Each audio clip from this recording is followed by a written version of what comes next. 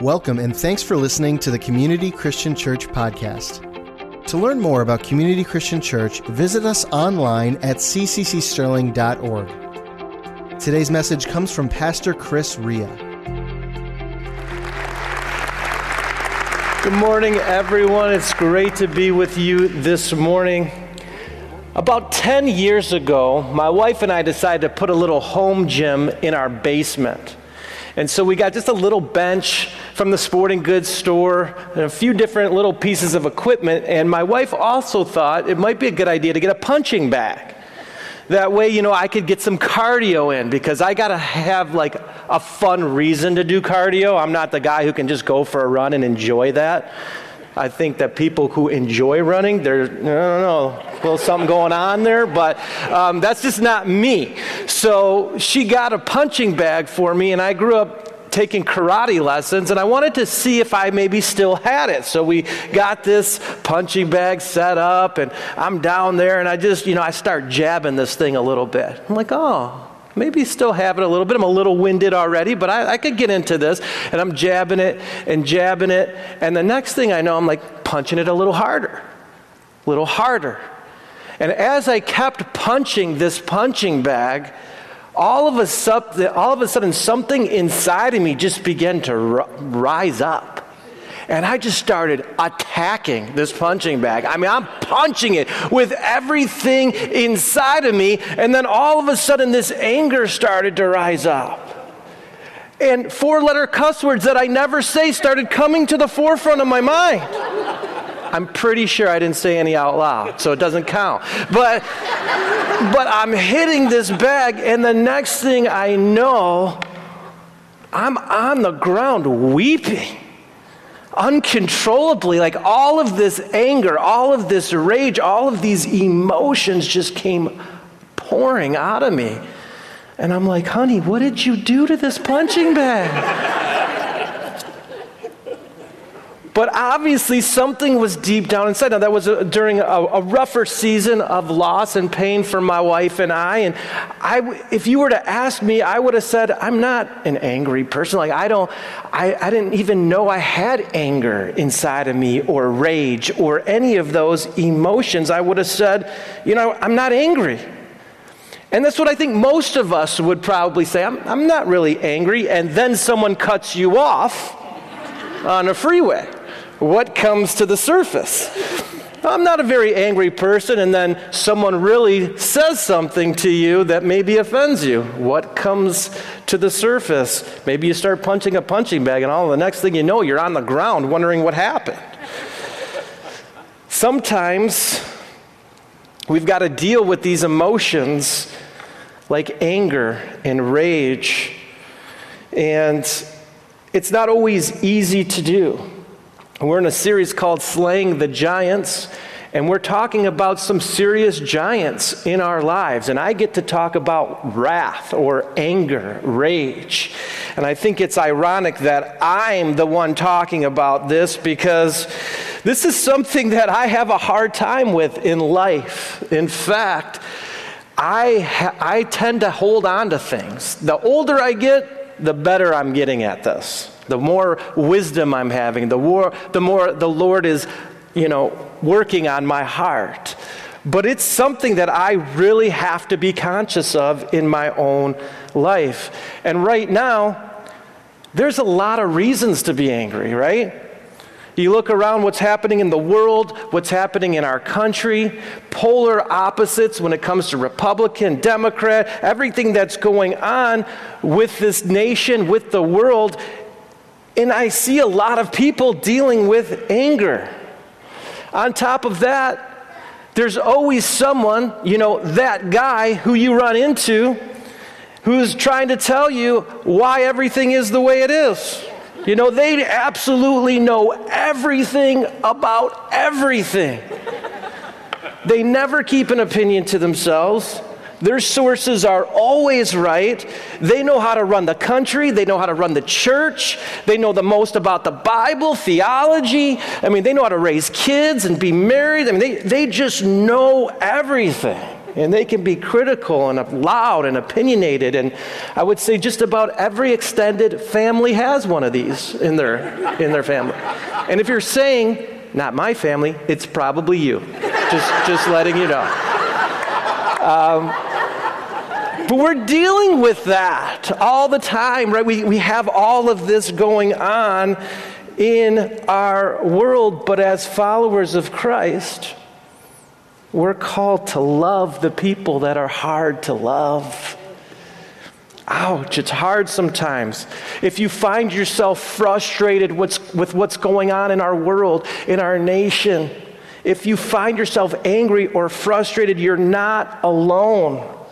I'm going to tell you right now, it's easy to be angry and offended.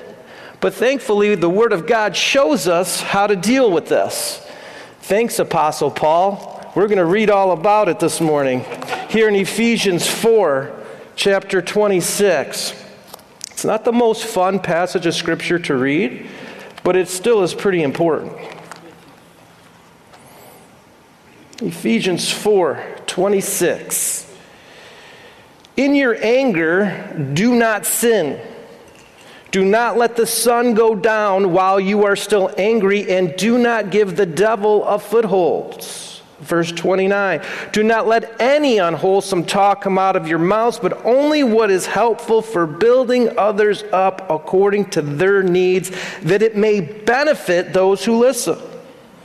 Verse 31, get rid of all bitterness, rage, and anger, brawling, and slander, along with every form of malice. Be kind and compassionate to one another, forgiving each other, just as in Christ God forgave you. A lot to unpack there. The first verse, 26, we read, in your anger do not sin, do not let the sun go down while you're still angry, and do not give the devil a foothold. In your anger, do not sin implies you can be angry and not sin, which is good news for some of you in this room right now. That was a joke. It's okay. I was just kidding around. But chances are you might find yourself angry. Whether you go online, on social media, there are posts, there are people saying things that might give you a little rage inside. When you go out to the store, when you are on the road, when you download any kind of news app or read a news story, there's probably something there that has the ability to anger you or offend you. But here's the thing. There's no positive in living offended. There's no positive to being offended. You know, I'm not happier or more joyful when I'm angry at someone or at something that's going on. My life isn't better when I'm angry at an injustice that's happening in our world.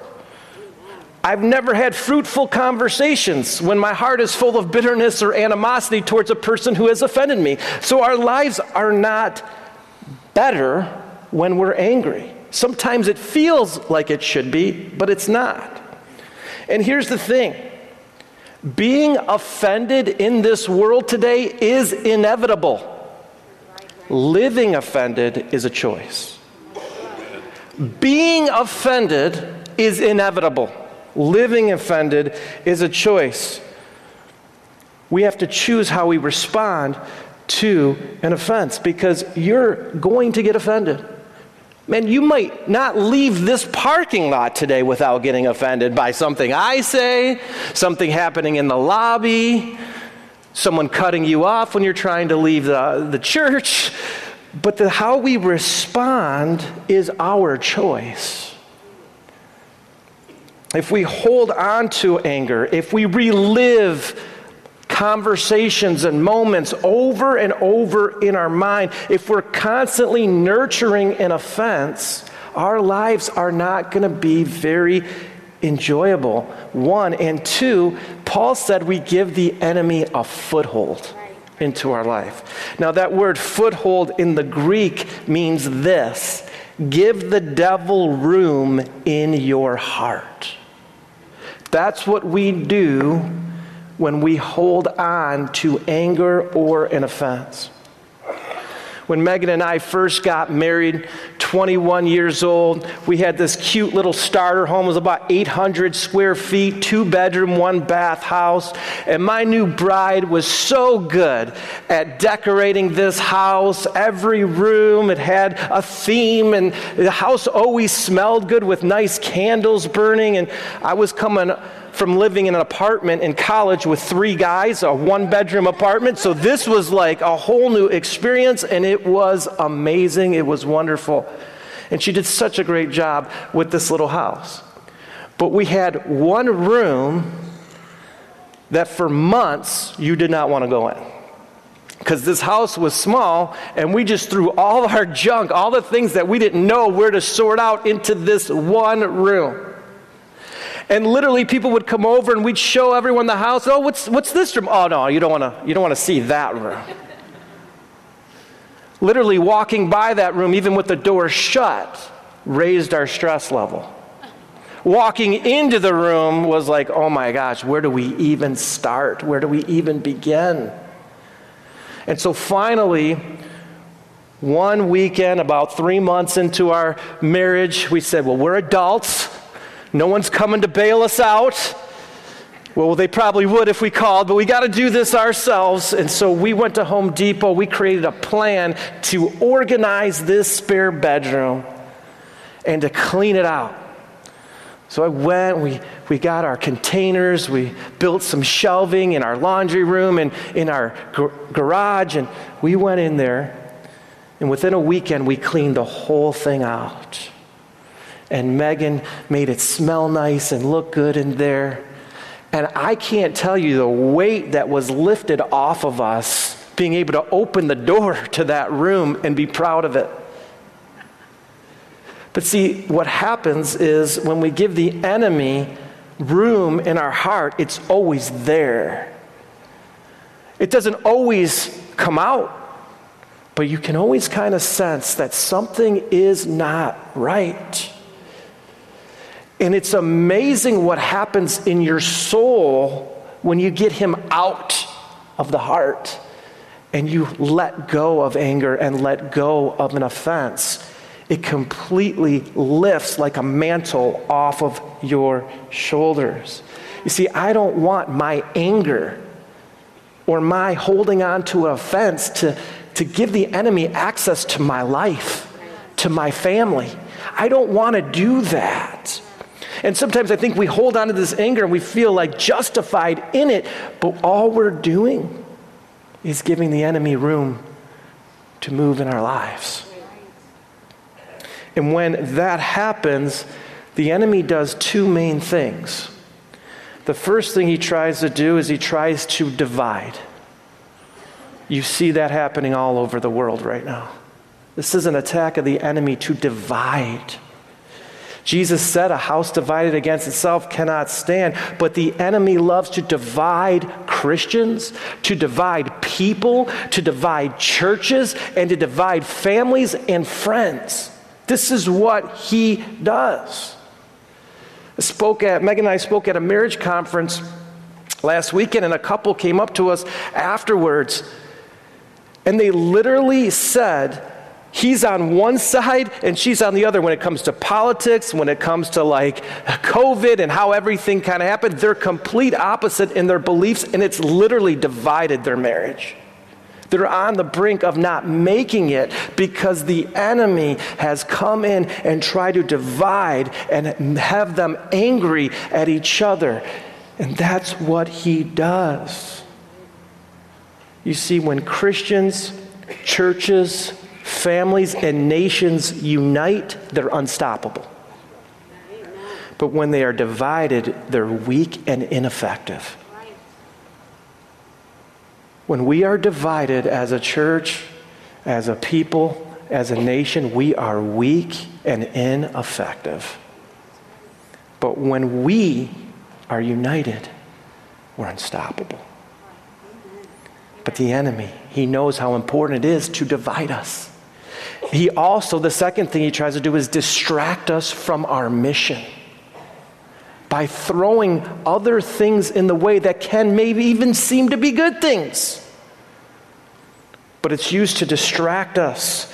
What is our mission? Our mission is to show a dark world the love of Jesus Christ, the light of Jesus Christ. The good news that while we were sinners, Christ died for us. He redeems us of all of our past mistakes, puts His Spirit in us. We get to live free with no guilt and no shame, and we can move forward in life and have eternal life with God. That's good news. That's our mission. But the enemy tries to distract us by getting us all angry and riled up over other things. He wants to get Christians mad and angry at the world, boycotting businesses and complaining and not watching Netflix shows and getting upset over other Christians not believing or being as passionate about them as these things, and getting them fighting on social media over little things. He's trying to distract us from our mission. He wants to keep us mad, arguing, critical, judgmental, and self-righteous. And when he's got us there, we are ineffective for the kingdom of heaven. Not only that, but it pours fuel on a fire. You ever know you can fuel or diffuse a situation? I'll walk into a conversation and I'll hear people really hammering something home, angry, critical about something, and right there I have a choice. Do I jump in and fuel it? Yeah, you're right. I can't believe that happened in this. Or do I try to diffuse it? See, what's happening a lot is we're fueling it. And it's not just you who are getting angry. It's the people around you now. You're fueling an angry passion to your friends, to your kids, to your family members. And all of a sudden, we're getting angrier and angrier, more passionate, and more divided, and more distracted from what God's really called us to do. Don't get mad at me or be quiet. This is Paul who said this, not me. He's the one who wrote it. Ephesians 4:29 goes on to say, "Don't let any unwholesome talk come out of your mouths, but only what is helpful for building others up according to their needs, that it may benefit those who listen." That's a tough verse to digest. Unwholesome includes, but is not limited to, belittling, bad-mouthing, criticizing, calling people idiots or worse, raising your voice, using extreme statements. That is what unwholesome talk is. And we justify it. Man, I can justify it all day because I can say, well, I have a righteous anger, okay? It's justified. It's righteous. These are injustices happening, so I'm allowed to be angry. However, when we use the term righteous anger, it's hard to know where to draw the line. And there's no other area, really, you can put the word righteous in front of it and then it becomes okay. Like, think about the giants we're slaying this month. Righteous envy. I just have some righteous envy going on in my life. Doesn't really work there. I just have some righteous lust in my life. Doesn't really go. I just have some righteous greed. You know, I really want more stuff and more materialistic things in a righteous way. So righteous anger is a tricky word because what happens is when we're angry, we give the enemy a foothold, and we're angry, we're not enjoying life. One thing that's really helped me with unwholesome talk, and I'm not perfect at this by any means, any of my friends and family can tell you that, trust me. But what I desire to do is I desire to be known by what I'm for, not against. I think if us as a church and Christians were known by what we were for instead of against, it would do a lot more positive things in our world and in our society, and the unwholesome talk would kind of dissipate a little bit from that. Let's go on to verse 31. This is another tough one. Get rid of all bitterness, rage, and anger, brawling, and slander, along with every form of malice. It doesn't say, be arrogant about your moral superiority. It doesn't say, be critical of everyone who thinks differently than you. It doesn't say, be harsh when you're dealing with people who act like idiots. I wish it said this.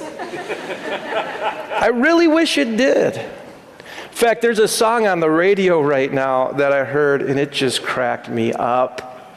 And it probably shouldn't have, but I just thought it was funny. There's a song. Here's the lyrics. I want to just read it to you. It says, but nothing's getting through, so let me spell it out. A, B, C, D, E, forget you and your mom and your sister and your job and your broke down car and the things you call art. Forget you and your friends that I'll never see again. Everybody but your dog, you can all get lost. Cracks me up. But isn't that how we are? It's like we're at the point now, it's like, I'm done. I've tried to be nice. I've tried to resolve this conflict, but you know what? A, B, C, D, E, forget you. I'm going to do me. But that's not. As much as I would love, and I think this is hilarious, as much as I would love this, that's not what we're called to do. We're called to resolve conflict, be peacemakers in the world. And as much as that song might resonate with some of us in certain areas, it's not the right message for us to be living our lives by. Paul goes on to say in verse 32, be kind and compassionate to one another, forgiving each other just as in Christ God forgave you. This verse gets me every time. Every time I read this verse, I'm immediately humbled. Immediately. When I think of my 42 years of living on this planet and my offensive behavior in 42 years here, how many people, how many times I've offended someone, how many times I said hurtful things to family members, friends that I love, other people in my life. How many times I've done things I am super not proud of. How many times God has looked past my sin, looked past all of the shortcomings in my life and said, I'm still going to walk with you. How many times, undeservingly, have we received grace and forgiveness? And then Paul says, so be kind and compassionate to one another. Recognize that grace that you've received from God and from other kind-hearted people and give that out into the world. You see, we're human beings capable of being angry and offending people. You're a human being, very capable of being angry and offended. And we're also capable of angering others and offending other people. Happens all the time. It is impossible to avoid offense. But living offended is a choice. So what's our role? How do we control this in our own lives? How do we work through this? How do we know what our blind spots are? That's the thing about a blind spot. You can't see it. Other people can see it, but you can't see it. And we have that, and sometimes we don't even know we have it. I love David's attitude in the Psalms. This is what he says in Psalm 139, 23 through 24. He says this, search me, God, and know my heart. Test me and know my anxious thoughts. See if there's any offensive way in me and lead me in the way of the everlasting. It's really easy to point out other people's blind spots. It's a lot harder to take a look at our own. Where am I angry? Where is my behavior offensive to other people? Search me, God. Know me. How can I let go of the things that I've been holding on to, like anger and offense? In closing, I just want to give you 3 quick practical ways to deal with your anger. If you find yourself angry or offensive and you hear this message and you say, I don't want to be angry or offended, but I just don't know how to let it go. Number 1, go to God with it. Grab a journal. Right at the top of this journal, search my heart, God, and begin to write and see what comes out of your heart. I did this not too long ago, and I thought I would write like a half a page. Before I knew it, I read like 10 pages. See, there's so much in the basement we don't even know is there until we get it out. It's got to come out. If it stays in there, it's going to erupt out of you at the wrong moment. Dealing with it in a healthy way is to write it out. God, search me, show it to me, and you'll be amazed at how he does. There's something about free writing that just your emotions, they just come up and you can let things go. Another way to deal with it is get some like exercise, working out, punching a punching bag. It's funny, but it works. I had a student in youth ministry one time, and he was really upset with something his professor said in his college. So he did a presentation, and in his presentation, he pretty much called the professor out and told the professor everything that he said was wrong, and this is what's really true. I loved his passion, but he probably didn't do this the right way.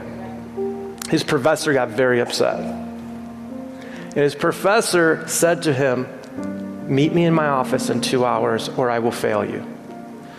So he met in the professor's office 2 hours later, and the professor said, you're lucky I went for a run. I got a lot of anger out in 2 hours, and I realize you're young, and I'm going to give you a second chance to do this presentation and do it a little differently. There's something that happens when we get it out. When it stays in, it's dangerous. It's like a fire in there. The third way is to get it out quickly. When the Bible says, don't let the sun go down on your anger, what it's saying is resolve anger and conflict quickly. Otherwise, it festers. And it gets bigger, and it gets bigger, and it gets harder, and it gets harder to let go of and to forgive. There's a term in conflict resolution called withdrawing. What happens so many times in conflict, people just withdraw.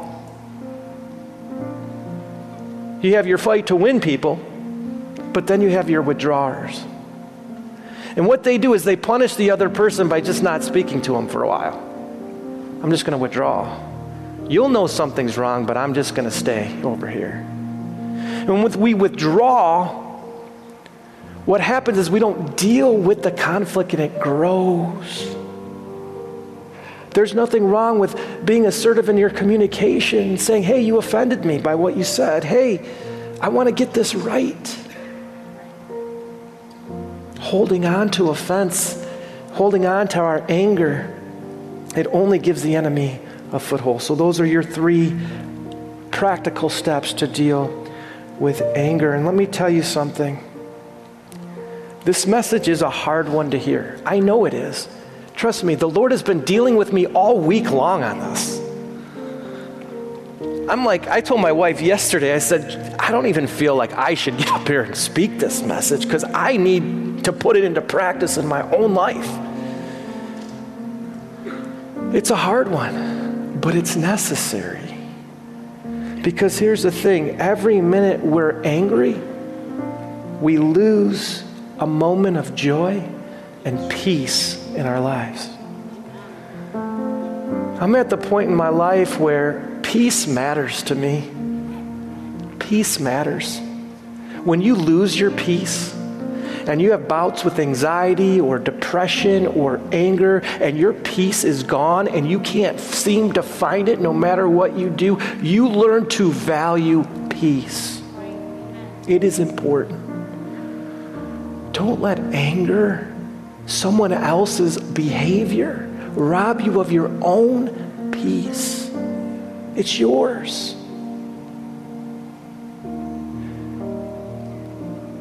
Several years ago, my brother and I, we lived only 10 houses apart, and he was raising kids at the time, and there were times where he would just come over unannounced. And Megan and I, we love to wind down towards the end of the night around 7, 8 o'clock. We dim the lights, everything gets dark. We kind of just like to set up the night for peace. And there were several times where I'd hear a knock on the door and I'd open it and it'd be my brother and he's got small kids running around. He's like, can I just hang out for 10 minutes? Can I just hang out for 10 minutes? I said, of course. And he'd come downstairs and he'd just look around. He'd be like, is it always this quiet and peaceful in here? Yeah. Before I know it, he'd be out on the couch. There's something about peace. Let's not let the enemy rob us of our peace. Let's not give him a foothold in our life to divide us, distract us, and rob us of the peace and joy in our lives. Let's make a choice to not live offended. Let's bow our heads for prayer. Father, I thank you that the only reason I can even speak a message like this is because of your grace and your love and your mercy in our lives, my life. I thank you, Lord, that you've never left me alone. You've never turned your back on me because of a poor choice or an offensive behavior. I thank you for that, Father. I thank you for rescuing us and giving us the strength to live a message like this out, because in the flesh, there's no way we can do this. But in the Spirit, Lord, your grace can empower us to do this. Thank you for forgiving us, cleansing us, putting your Spirit in us, letting us know you, walking with you, giving us the ability to live out some hard messages in life. I pray for anyone struggling with anger or offense this morning, Lord, that you would lift it and you would restore to them peace and joy. In Jesus' name, amen.